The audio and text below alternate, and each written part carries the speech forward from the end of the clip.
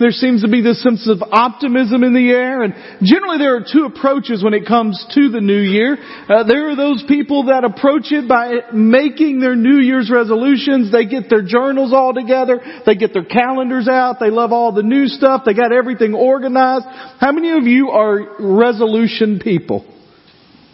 They're embarrassed. Isn't that crazy? People are like, I saw two hands. I see your hands, alright? How many of you are, your resolution is, I'm not making resolutions this year? I mean, you realize you made a resolution, right? It's like the people who say I am absolutely certain there's no absolute truth. Well, you just stated an absolute truth, right? When you say I'm making a resolution not to make a resolution, you made a resolution. So congratulations, you're resolution people, alright? So there are two approaches, and generally they kind of fall in line with two different kinds of people, alright? You got two different kinds of people in life in general. One is the dreamers. You have people that are dreamers, that are vision people, that imagine the possibilities. They get excited about new things, that are always hopeful about what's happening. And then you have the realist. People that are like, well, let's just, calm down for a minute. Let's think about what's really happening here. And here's what happens. The really interesting thing is dreamers and realists marry each other. Can I get an amen in the house of the Lord today? Amen. Alex got me right there, right? And so they marry each other. And dreamers are the ones they enter the year and they say, this is my year. This is it. And the realists go, that's what you said last year, right? The dreamers are the people that go, wow, look at all the possibilities. And the realists are the ones that go, yeah, but how is it going to happen? Here's what I want to challenge you today. Because my guess is, if you don't know, ask your spouse, which of those you are. Alright? My guess is you know which of those you are in general. And I want both of you, whether you're a dreamer or you're a realist, to view 2017 through a particular lens. I mentioned a few minutes ago that 2016 was a great year for our church, and it was. We gave more to missions in 2016 than we've ever given to missions. We had more people involved in mission projects worldwide, locally, statewide than we've ever had before. We had a fall festival event where we don't even know how many people were here, but it was a lot more than we expected. We had no good way to keep count of people. We had a Christmas Eve service where by our estimation, our best guess, we surpassed what we normally have on Christmas Eve by 150 people. It was a great year. But I believe that if you are a person that looks at that and says, man, that's good, we're good, and you kind of settle in, then you miss what God might have in store. During 2017, as my granddaddy used to say, Lord willing and the creek don't rise, right? I really didn't understand what creek don't rise meant until I lived through the flood of Nashville, right? Lord willing the creek don't rise. In August of this year, I'll celebrate 10 years being your pastor. And it's been a great 10 years. But I want to just tell you on the front end, okay, that God has been working in my heart over the last 3-4 months to say, what's next? What's higher? What's better? What's the goals and the aspirations and the God-sized dreams that we need to have as a congregation? And the word that we want to think about, that I want to think about today, to set the whole 2017. This isn't the start of a new series. We're going to start a new one next week. This is a one message kind of deal. I want us to think about one word, whether you're a realist, whether you're a dreamer, and I want you to see this new year through the lens of possibility. Possibility. What's possible?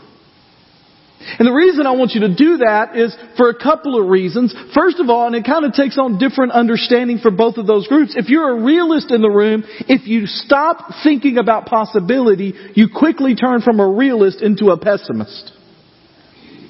Nobody wants to be around pessimists. You get To a point in your life where you just say, well, this is how it is. It's not going to get any better. There's nothing good that could happen or nothing better that's going to go on. It's just how it is. It's just life. And you begin to live your life in this mode of not seeing God-given, God-realized, God-potential possibilities. And I don't know, maybe you can find one, and pessimists probably could try to look real hard to find one. I don't know that you found a blessed pessimist in the Bible. And by blessed, I don't mean financially. I just mean somebody living in the will of God, doing what God has called them to do, that are pessimists. Now, Jeremiah had some rough days, but he also said God's mercies are new every morning. Job had some rough days. And yet he said, even though he slay me, yet I will praise my God. If you're a realist and you fail to see possibility, then the reality is you quickly move into the realm of pessimism, and pessimism is not in line with the will of God. Some of you need to write that down and put it on a mirror somewhere. Pessimism is not in line with the will of God. Secondly, if you're the dreamer out there, well, I want you to think about possibility not so much as what could happen. You don't have an issue trying to dream up stuff, but the reality of, okay, what is practical and possible. You see, possibility, the reality that something could change, the reality that something needs to change, the reality that something could be different, fuels the potential for a better future. And when you begin to believe that something is not possible, you have already validated yourself and you're correct. But that's not how God intended for us to live. I was thinking about this week, and I started reading a book about a couple of guys. Just beginning the book, about a couple of guys that have impacted your life and my life greatly, either very directly or indirectly. And it's these two guys. Anybody know who these are? Those are the Wright brothers, right? Wilbur and Orville Wright. And here's the thing I want you to know. Every time you sit in an airplane, I want you to think about, some of you think my airplane days are done, but every time you sit in an airplane, I want you to think about the fact that these guys had no business figuring out how to get people in the air. None. No technical training. You may know what their jobs were, what they did? They were bicycle shop owners. Had no formal training. They had two hobbies. Watching birds and drawing them. Now think about that. If somebody said, hey, listen, we're gonna test out the first manned flight in history, and here's who's gonna do it. A couple of guys that own a bicycle shop that like to look at birds. But they weren't dissuaded because they saw the possibility. They tell the story of being kids and their dad bringing home this little toy that floated in the air for a minute, a little helicopter-like thing built out of very basic materials, and being fascinated by that. They talk about sitting out and watching birds and drawing birds, and one brother turning to the other, Wilbur to Orville, and saying, you know what, I think we could harness the principles of birds and allow people to be in things that will fly. The guy that wrote the biography that I'm reading, David McCullough, says this. He says, in no way did their lack of technical training, did their lack of knowledge, did their lack of support discourage or deter Wilbur and Orville Wright. Any more than the fact they had no college education, no formal technical training, no experience working with anyone other than themselves, no friends in high places, no financial backers, no government subsidies, and little money of their own. Or the entirely real possibility that at some point they could be killed trying to accomplish this. None of that deterred them because they were convinced of the possibility. They shouldn't have been the ones that do it. The U.S. government actually paid a guy over $70,000, Samuel Langley, to figure out manned flight. And the Wright brothers did it for less than $1,000 because they believed in the power of possibility. If you've got your Bibles, turn to the book of Nehemiah, chapter 1. And here's what we're going to do today. We're going to look in the Old Testament, a story of a guy who believed in the possibility of what could be. Then we're going to look at a New Testament passage about what the possibility for you might be. And here are the two questions that I want you to deal with today. The first one is important, but the second one is much more important. And the first question is, what do you believe is possible for you in 2017? What do you believe is possible for you in 2017? Like, I know you're not resolutions people because none of you made resolutions except not to make resolutions. So don't think about resolutions, but just ask, what is possible? What do you think? When you think, okay, 2017, here's what is possible for me in 2017, what would you fill in the blank with? What would you write down as a possibility for your life?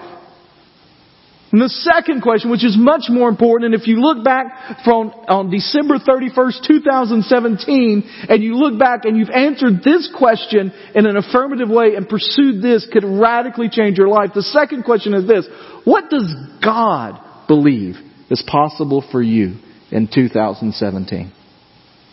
We're thinking about possibilities and we think about resolutions. Jeff said it earlier. A lot of times the most popular resolutions are all about self-improvement. I'm going to work out more. Like, people that seriously work out hate the gym over the next week and a half. Not that I would know, I'm not one of those guys, but that's what I hear. Right? They hate it because everybody's coming to work out in 2017. They say, don't worry, it'll be fine. It'll be back to normal in about 3 weeks. I'm going to eat less. Been through the holiday season, you stepped on that scale December 28th and you're like, woo! That's where all those Buckeyes went. What had that happen, right?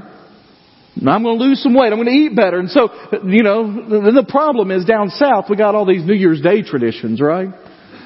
And ham hock and greens and black-eyed peas, right? You got all this stuff. So you think, well, January 2nd, woo! I'm back on that train. I'm going to eat better. I'm going to read more. I'm going to be more attentive to things. But the question is, what does God intend for you in this year? One of the things I love about reading Scripture, one of the things I love about God is that He is a God of second, third, fourth chances. That just as I mentioned with Jeremiah, His mercies are new every morning. And with God, every day is New Year's Day. You get an opportunity to restart every morning. What's God's think is possible for you? I want to look at the story of Nehemiah. Nehemiah chapter 1, one of my favorite chapters in all the Bible. One of the most influential chapters in my life in all the Bible. As we look at what God intends to happen. Nehemiah chapter 1, starting in verse 1. The words of Nehemiah, son of Hachlah. During the month of Chislev in the 20th year, when I was in the fortress city of Susa. Now I could spend all day on that one verse. Really, I couldn't, but I just like to say that sometimes. All it's telling us is Nehemiah wrote it, and it was a day on the calendar. Hanai, one of my brothers, arrived with men from Judah, and I questioned them about Jerusalem and the Jewish remnant that had survived the exile. So, just to remind you where we are with Nehemiah, Nehemiah is coming towards the end of Old Testament history.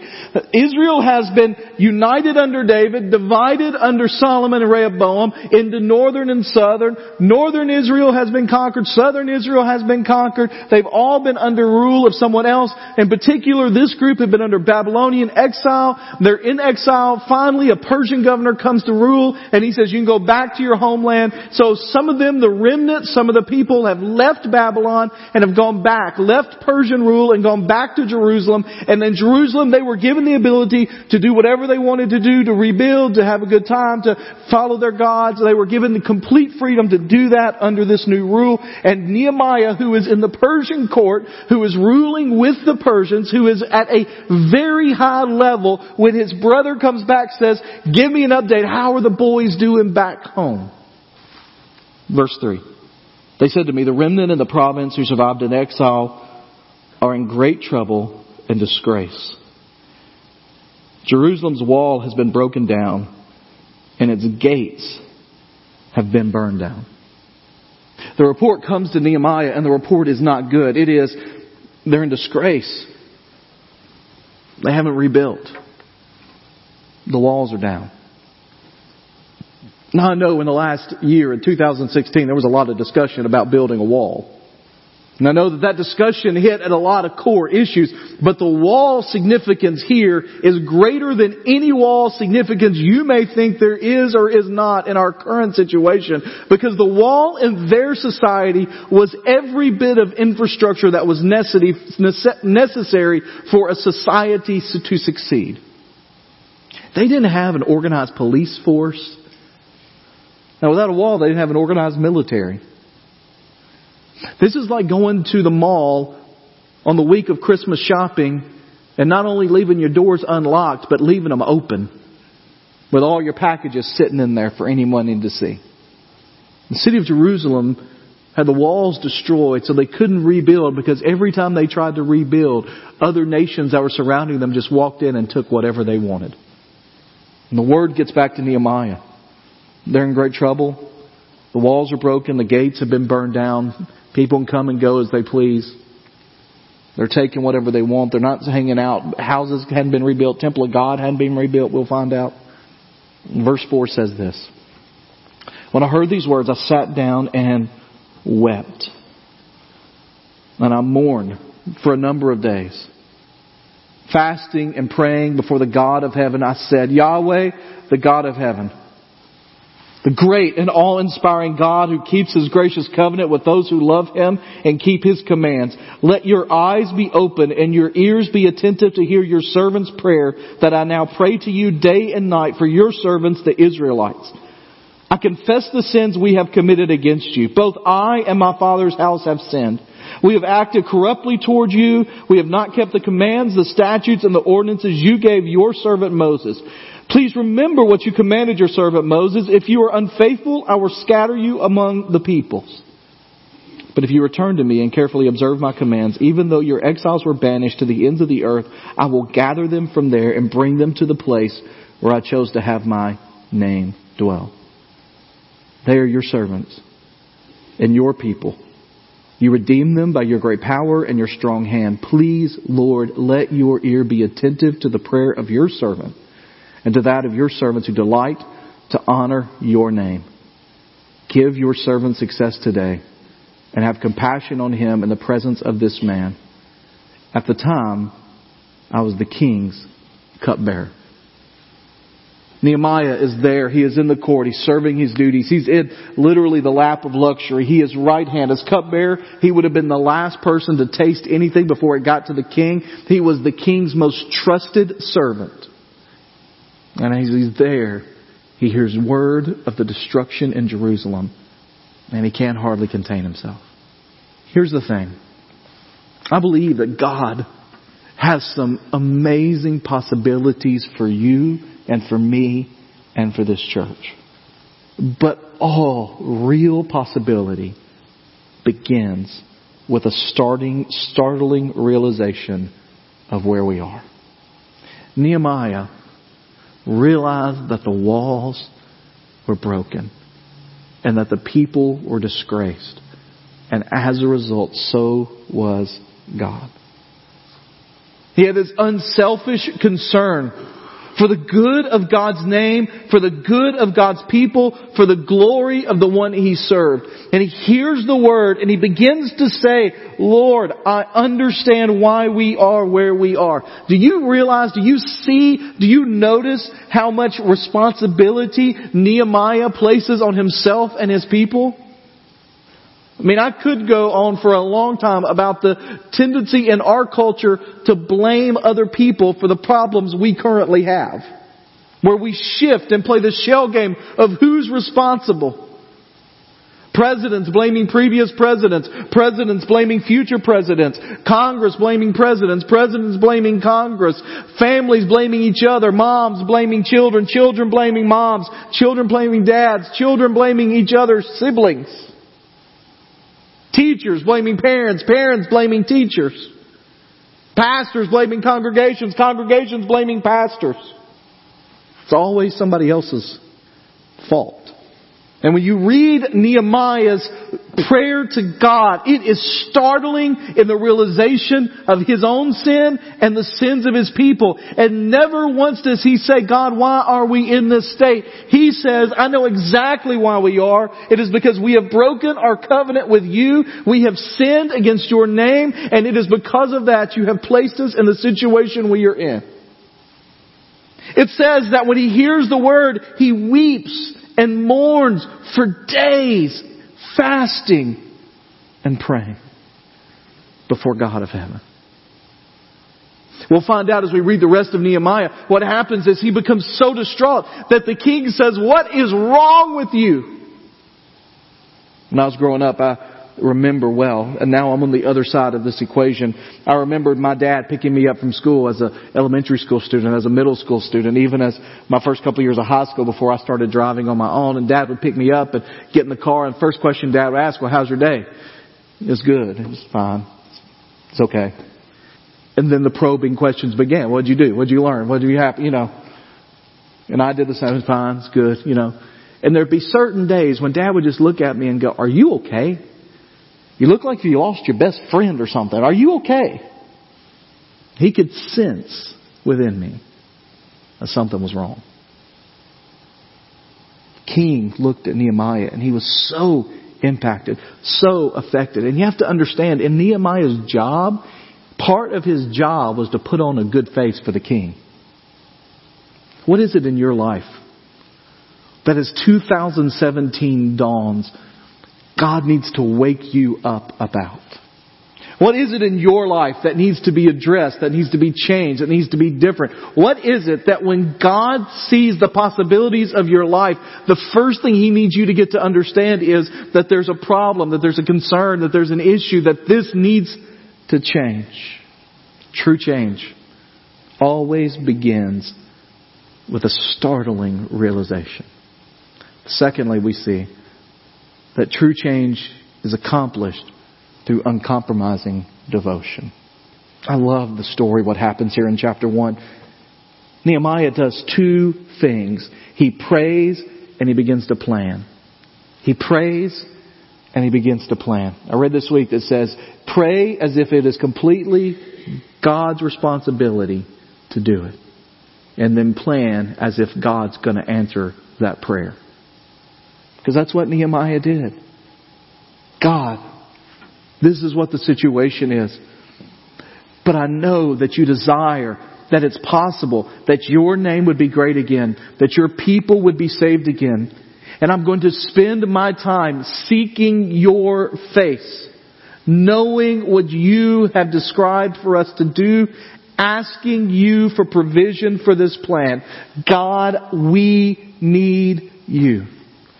As Jeff was singing the new song that he was teaching you today, new for some of you have heard it before, but I was sitting in back, and that's one of those songs that in my personal life, that when I'm at a moment, a crossroads, when I'm at a place of seeking God, that song speaks to my heart because there's almost this primitive wail that can come from it. Lord, I need you.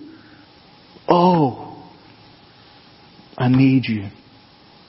Every hour. I need you. My one defense. My righteousness. Oh God, how I need you. Can I tell you something? Until you get to the place of complete desperation and dependence upon God, the possibilities that God sees for you in 2017 will never materialize. You can't do God-sized visions and dreams on your own. And until we as a congregation, until First Baptist Church Goodlettsville gets to the place that we are completely dependent upon our God and desperate for Him, we will not realize the potential and possibilities that God has for us in 2017 and beyond. In Nehemiah's life, we see this uncompromising devotion to the sovereignty, to the awesomeness, to the holiness, to the faithfulness of God.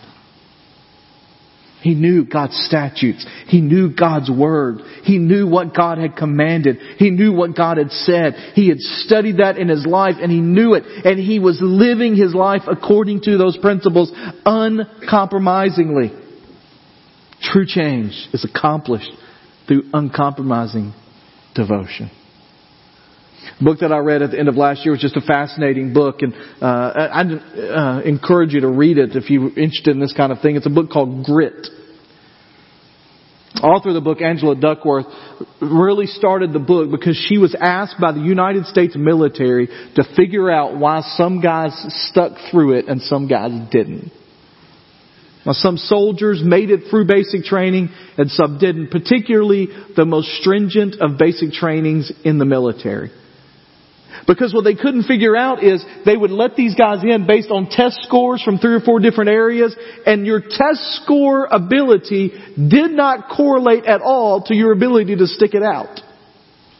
That some of the lowest test scores stuck it out, some of the highest stuck it out, some of the lowest dropped out, some of the highest dropped out. They were trying to figure this out because it'd be much better if you didn't have so many guys quit. Like, that, the goal is not to get too many. They're not Gideon's plan. You remember Gideon's plan, right? God's going to weed them out. That's not the United States military. If they volunteer, they want them to succeed. And she found out that the people that survived and made it and advanced had something she called grit, passion, and perseverance. Now, whatever it is that you think God might be envisioning for your life in the next year, well, could be just for normal. If you've got a desire to lose weight, I saw a study this week about the diets that were most effective, and you know what they showed? That there are certain diets that are more effective in 5 to 6, 7 to 8 weeks, but after about 6 months, they're all about the same effectiveness. You know why? Because the same percentage of people stick to them, which is not very high. If you're going to accomplish the possibility of what God has envisioned for you, if we as a church are, it's going to take perseverance and it's going to take passion.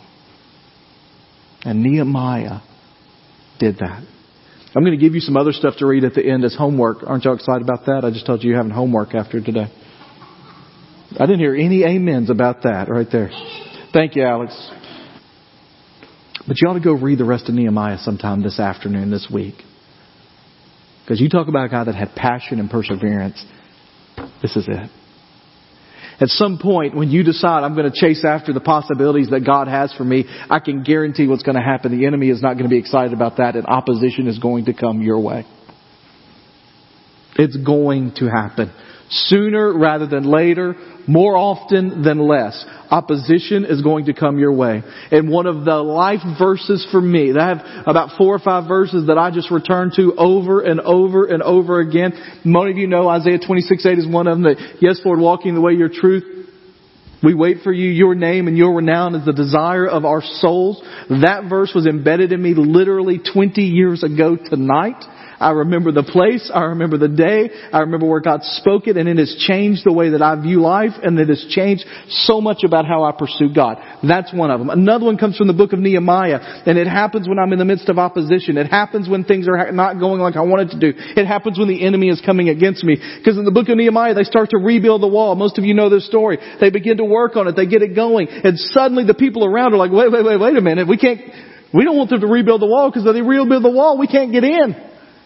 And so there's a particular guy that's kind of a thorn in the side of him, and he comes and says, hey, we need to talk to you. And Nehemiah is up working on the wall. Great picture. Nehemiah is working, getting things set up, and he says, hey, we need you to come down and meet with the guy. And Nehemiah says to them, I am doing a great work. I cannot come down. It's grit.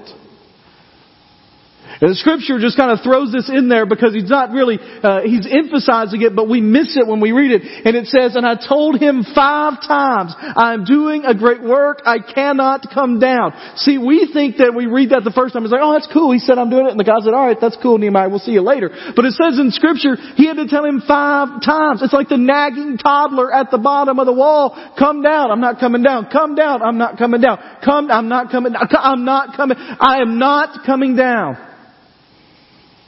And if you chase after the possibilities that God has for you in doing the will of God for the purposes of God in 2017, there are going to be multiple moments when you have to say to the enemy, when you have to say things to friends, to family, I am doing a great work. I cannot come down. I'm going to stick to it. And here's the last thing. True change is fueled by an unyielding desire. Well, what is that desire? It is twofold. It is to worship the Lord in spirit and truth. He says, Lord, let your ear be attentive to this servant who delights in your name.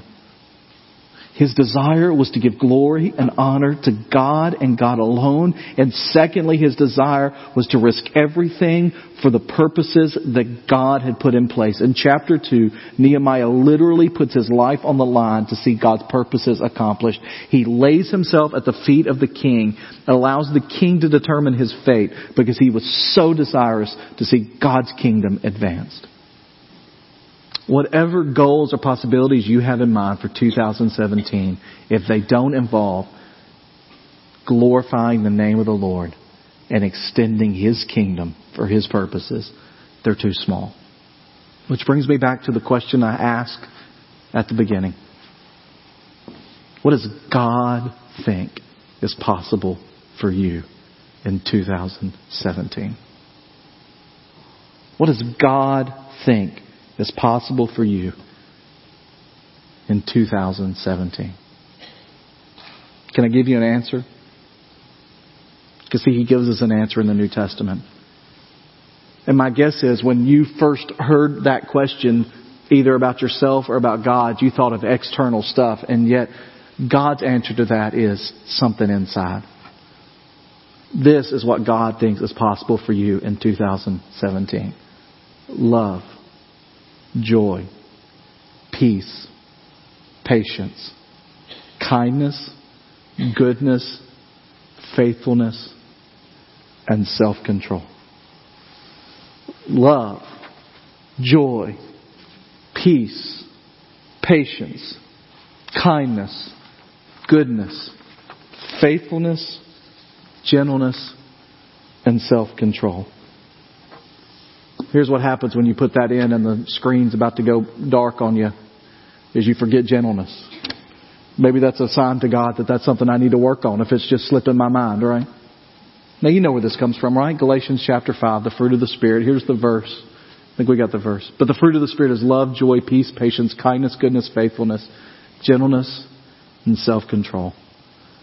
Against such things there is no law. Now those who belong to Christ Jesus, if you're a follower of Jesus, you have crucified the flesh with its passions and desires. And the idea is you ought to display the fruit of the Spirit. And so here's my question to you. Which of these do you need to have a startling realization about? Do you need to be devoted to developing in the year ahead for the purpose of the glory of God and the advancement of His kingdom? Love, joy, peace, patience, kindness, goodness, faith, gentleness, self-control. Here's what I want you to do. Here's your homework for the week. Okay? I need you to find out in your life which of those you want to work on in 2017 because God has laid it on your heart. There are simple ways to do that. First of all, ask your spouse and remind them that they can only pick one. Because my guess, some of you are going to ask your spouse, well, really, there's this joy issue and the kindness and that. Just one. I need just one. Ask a friend. In just a few moments, ask your Sunday school class. But make sure you get alone sometime and ask God. Pick one.